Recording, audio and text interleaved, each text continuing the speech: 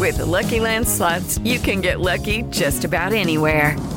This is your captain speaking. We've got clear runway and the weather's fine, but we're just going to circle up here a while and get lucky. No, nothing like that. It's just these cash prizes add up quick. So I suggest you sit back, keep your tray table upright, and start getting lucky. Play for free at LuckyLandSlots.com. Are you feeling lucky? No purchase necessary. Void where prohibited by law. 18+ terms and conditions apply. See website for details. Welcome to the Dispatch Podcast. I'm your host, Price St. Clair. I'm a domestic policy reporter for the Dispatch. And today we've got an explainer podcast on the debt ceiling, what it is, how we got here, and where the current negotiations between Speaker McCarthy and President Biden stand. My guest today is Ben Ritz, who is the director of the Center for Funding America's Future at the Center-Left Progressive Policy Institute. He's been working on budget issues since 2011, and I have found him to be a helpful guide for all things related to the debt.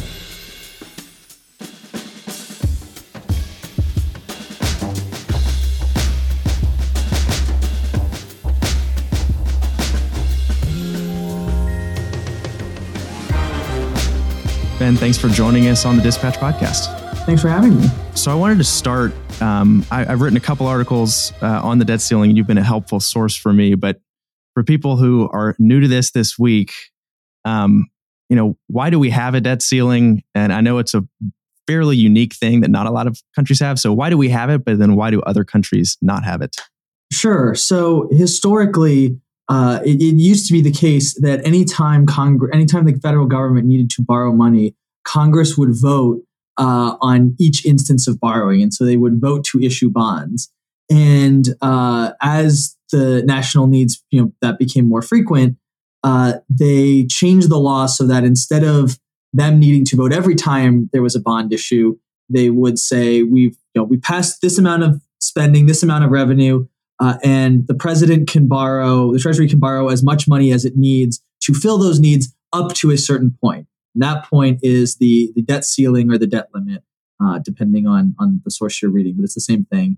And the reason that most other countries don't have this is because even though this system makes a little more sense than what we had originally, it still doesn't make a whole lot of sense. If Congress is going to pass a series of spending bills and then a series of revenue bills, and the revenue they raise does not cover the amount they want to spend, then it makes sense that the federal government needs to borrow the money to fill the difference. Having a separate vote for whether you are going to actually do that borrowing and whether you're going to pay the bills that you've already passed doesn't make a whole lot of sense. Right. And it can lead to this situation we're in this week where if we were to go across the X date, which I'll ask you about in a moment, and to actually go into default on the national debt, no one really knows what would happen, but the president would be forced to break at least some laws because he's either breaking the debt limit law or the law that says you have to spend this money that Congress has appropriated. Exactly. So, yeah, with that in mind, Republicans and Democrats have been having these negotiations for a couple weeks now, trying to avoid the so-called X date, which the Treasury Secretary Janet Yellen has said it could be as early as June 1st. So we know what the debt limit is, but what is the X date, and why is it sort of fuzzy and hard to predict with certainty at this point? Sure. So the important thing to keep in mind is that June 1st is not the date we hit the debt ceiling. We actually hit the debt ceiling earlier this year.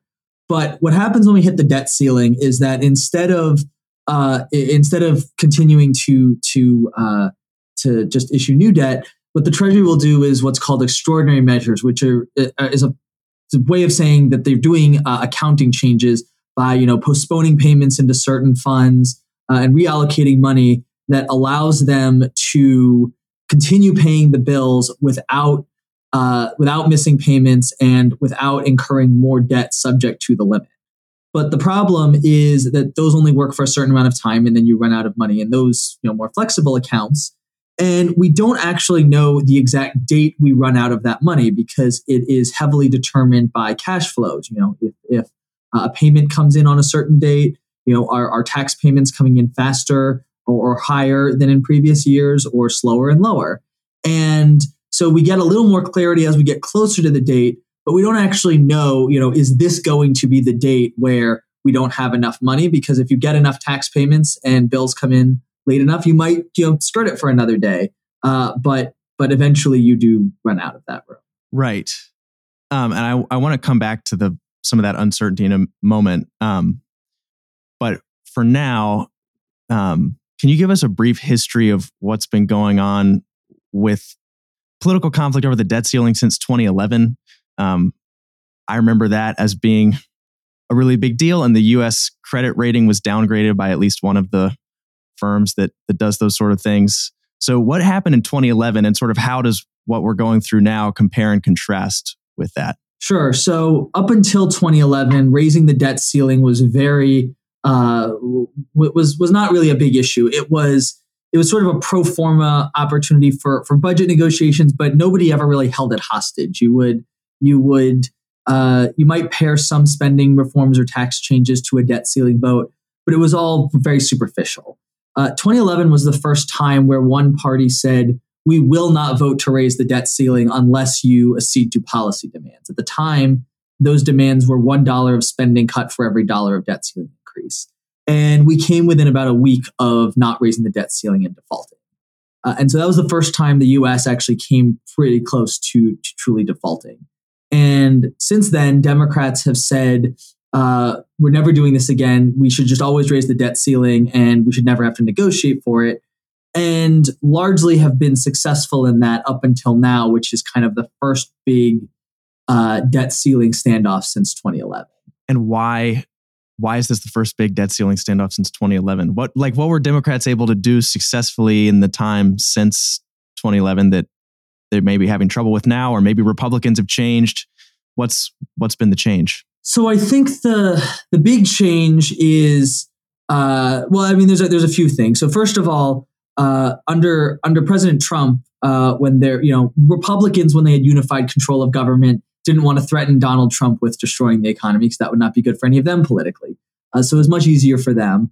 And when Democrats held Congress, they do not want to do the same debt limit brinksmanship for the most part that Republicans are willing to do. You would never have Nancy Pelosi saying, or even far left Democrats saying, well, maybe we just shouldn't raise the debt limit. So that's really how we got through the last few years.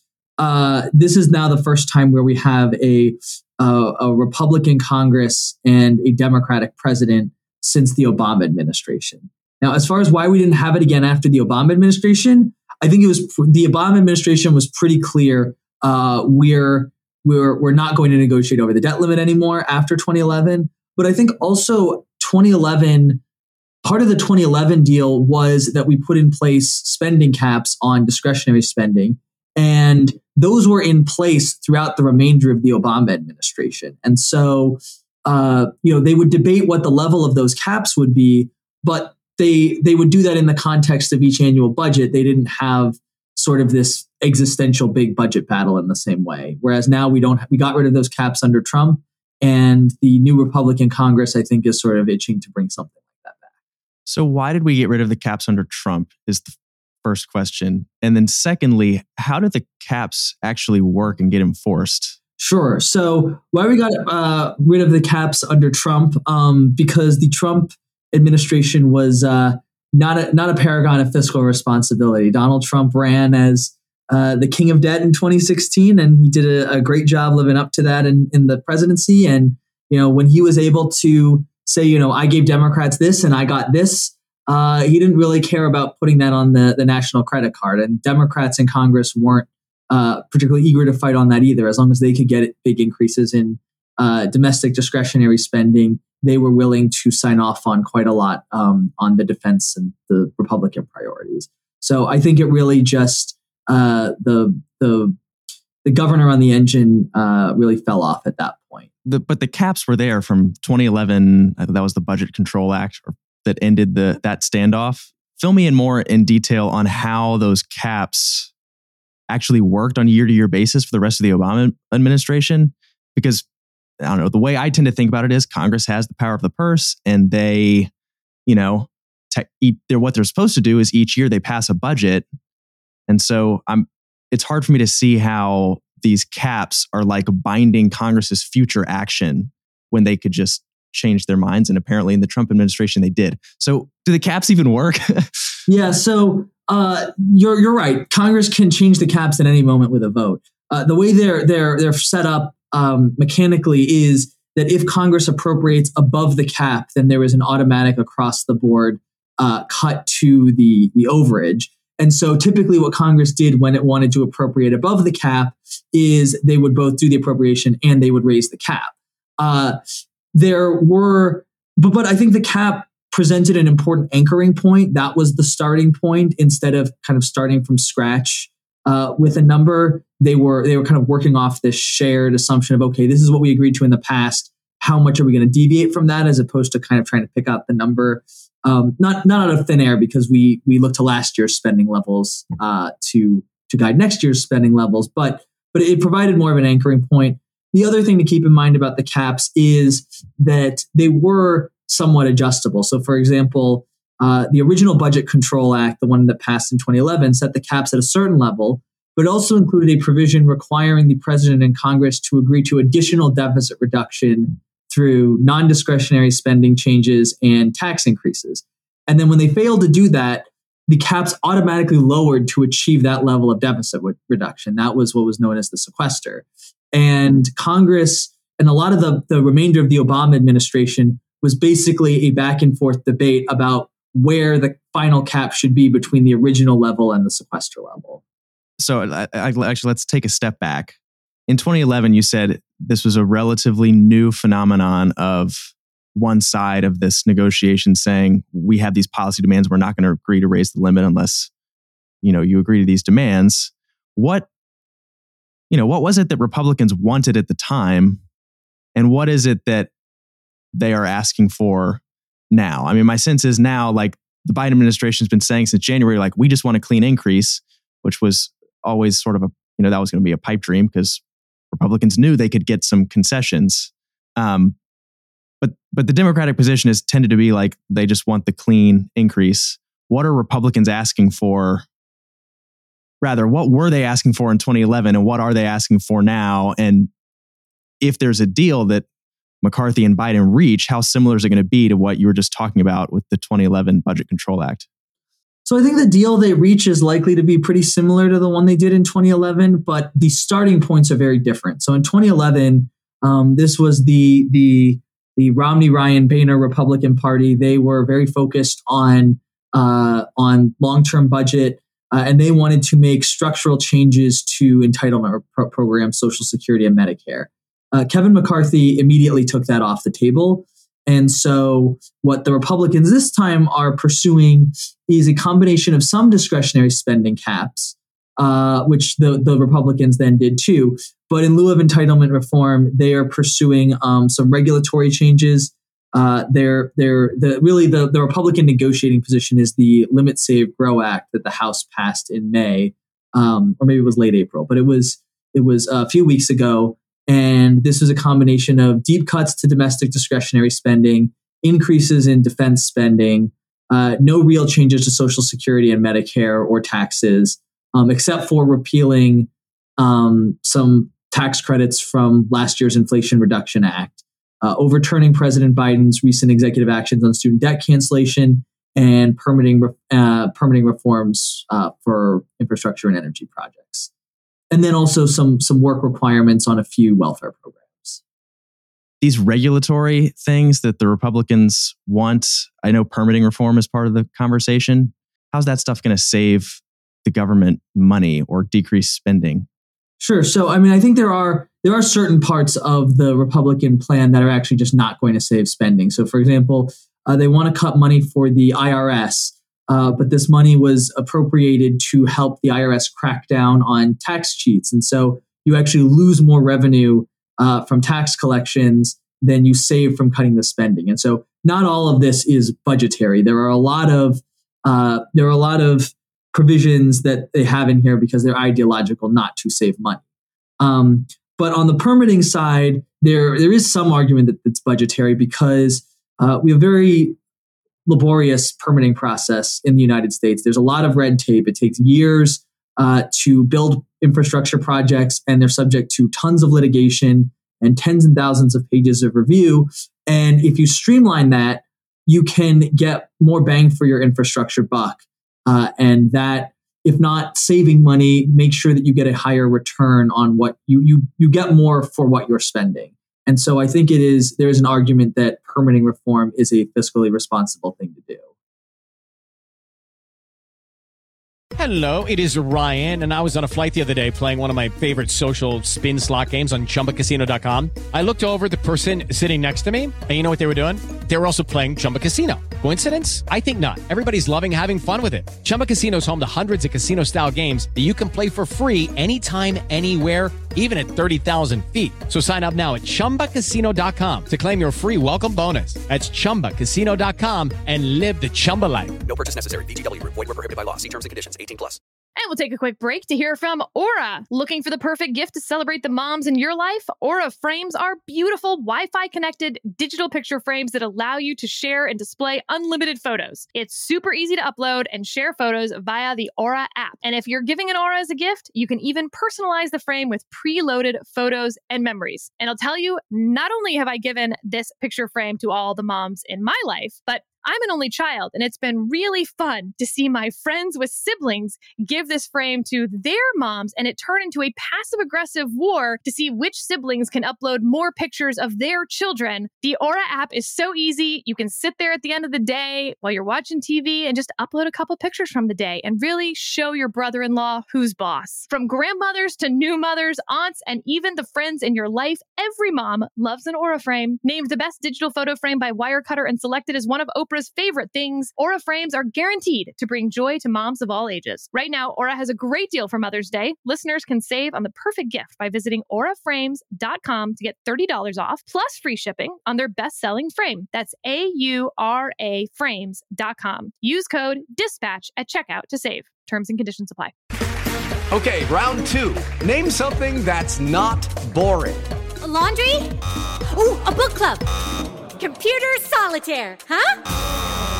Ah, sorry, we were looking for Chumba Casino. That's right, ChumbaCasino.com has over 100 casino-style games. Join today and play for free for your chance to redeem some serious prizes. ChumbaCasino.com. No purchase necessary. Void where prohibited by law. 18+. Terms and conditions apply. See website for details. Romney-Ryan era, I mean, well, that was 2012, but 2011, that sort of conversation, Medicare and Social Security were still on the table, which is a huge chunk of federal budget. If McCarthy and the Republicans have taken that off the table, is whatever deal emerges from this actually going to make an impact on the national debt as a ratio to GDP? Or is it just sort of Republicans just trying to get a win because they have a lever? Oh, it's definitely the latter. I mean, there's a very big difference. I should also, even that kind of understates it, because the Boehner Republicans wanted to reduce both defense and non-defense spending. They wanted to reduce domestic spending more, but there were defense cuts. And the McCarthy House has not only taken Social Security and Medicare off the table, but they want to increase defense spending and they want to increase veteran spending. And so, at least we take them at their word. And so they've really taken over 85% of non-interest spending off the table. There is no plausible amount of cut you could do. You're taking that much of the budget off the table and all of the revenue side. There's basically no way to meaningfully alter the long-term budget trajectory. Okay.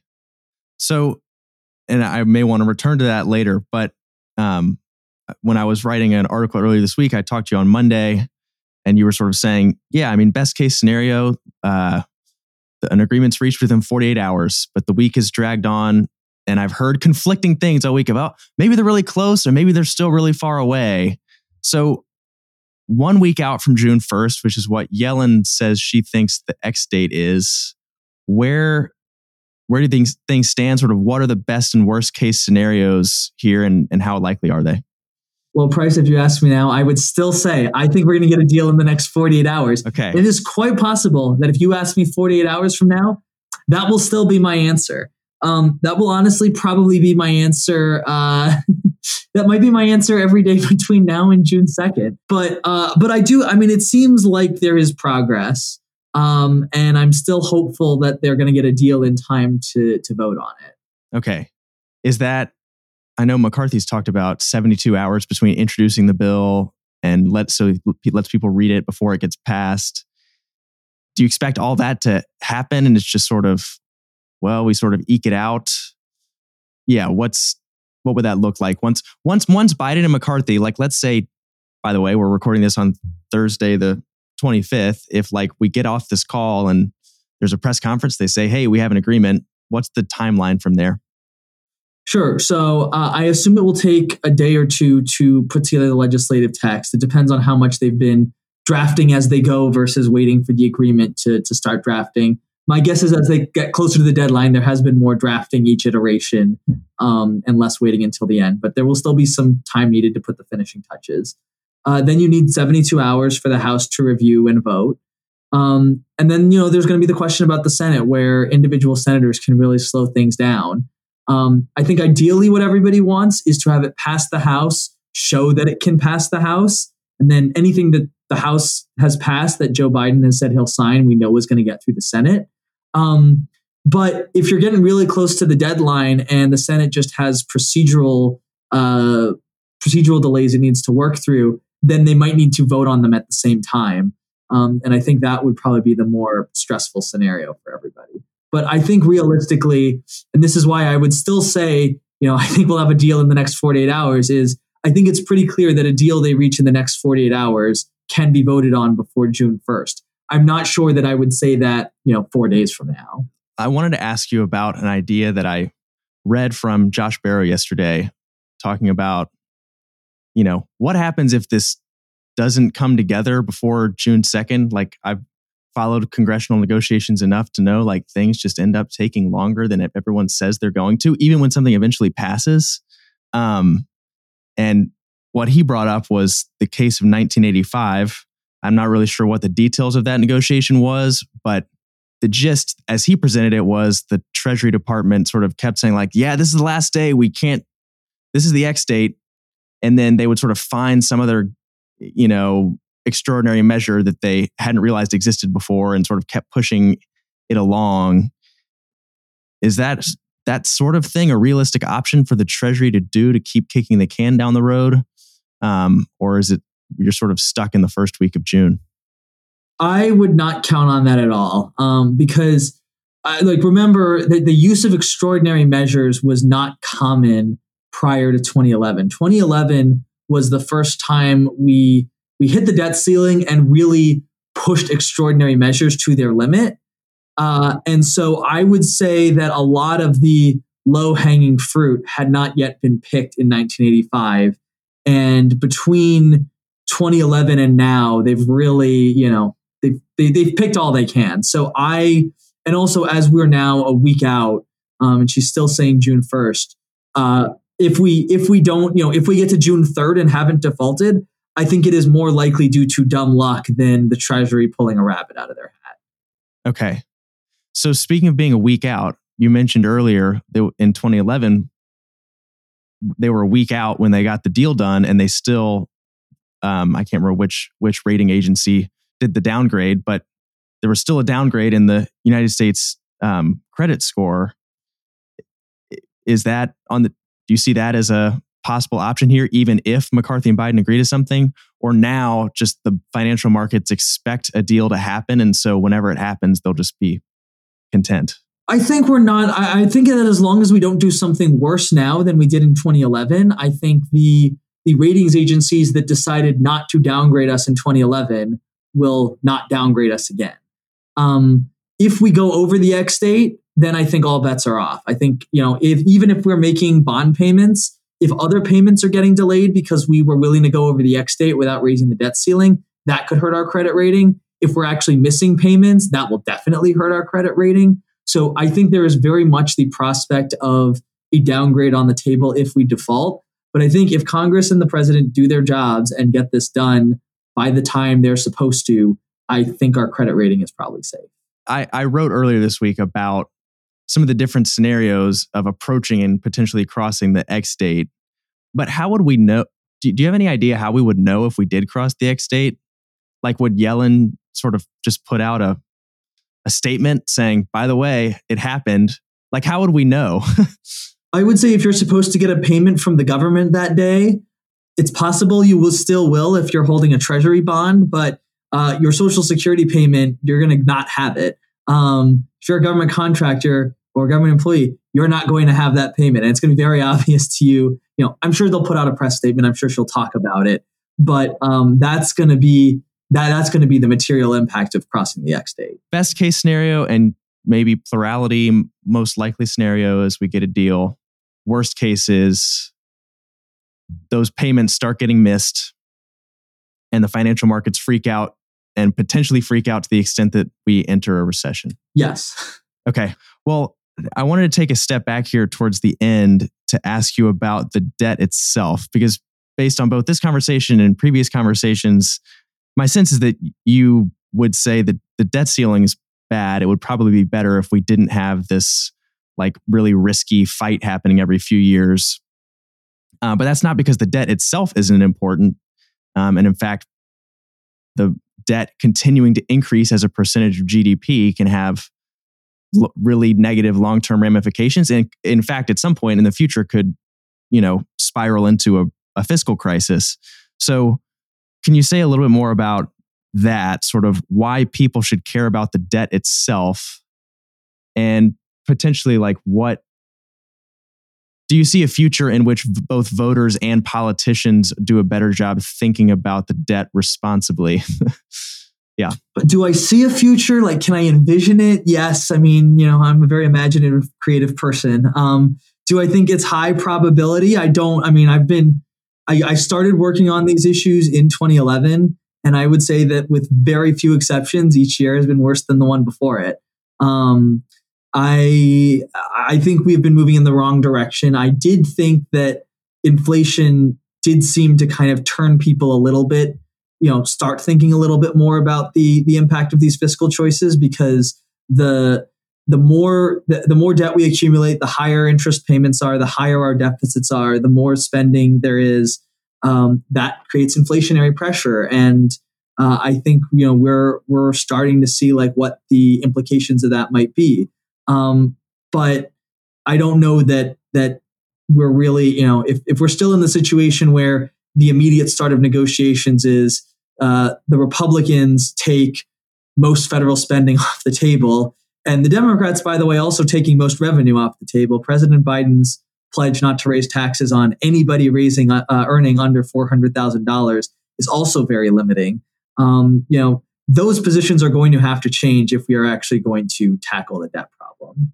So if you were king for a day, what would you do to help to there are no political consequences for you. You can just sort of wave a wand and make it happen.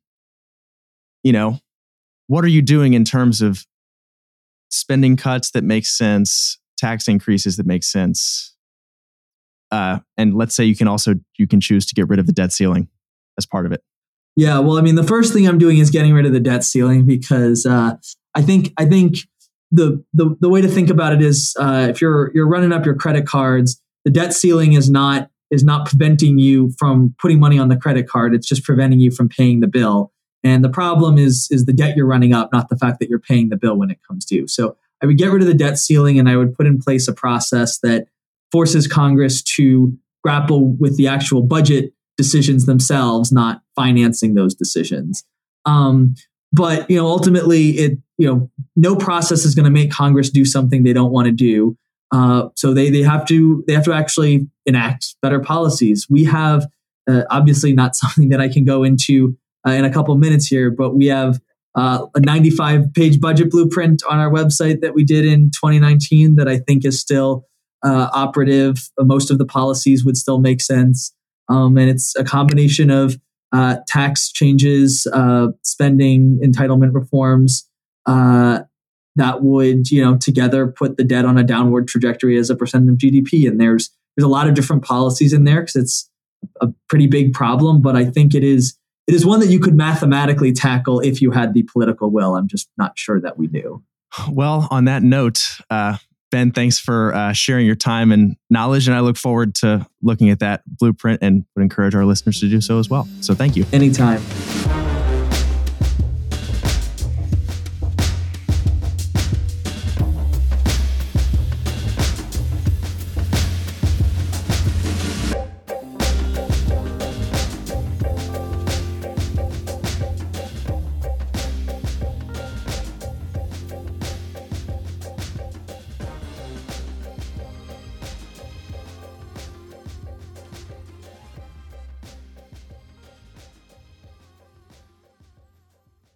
It is Ryan here, and I have a question for you. What do you do when you win?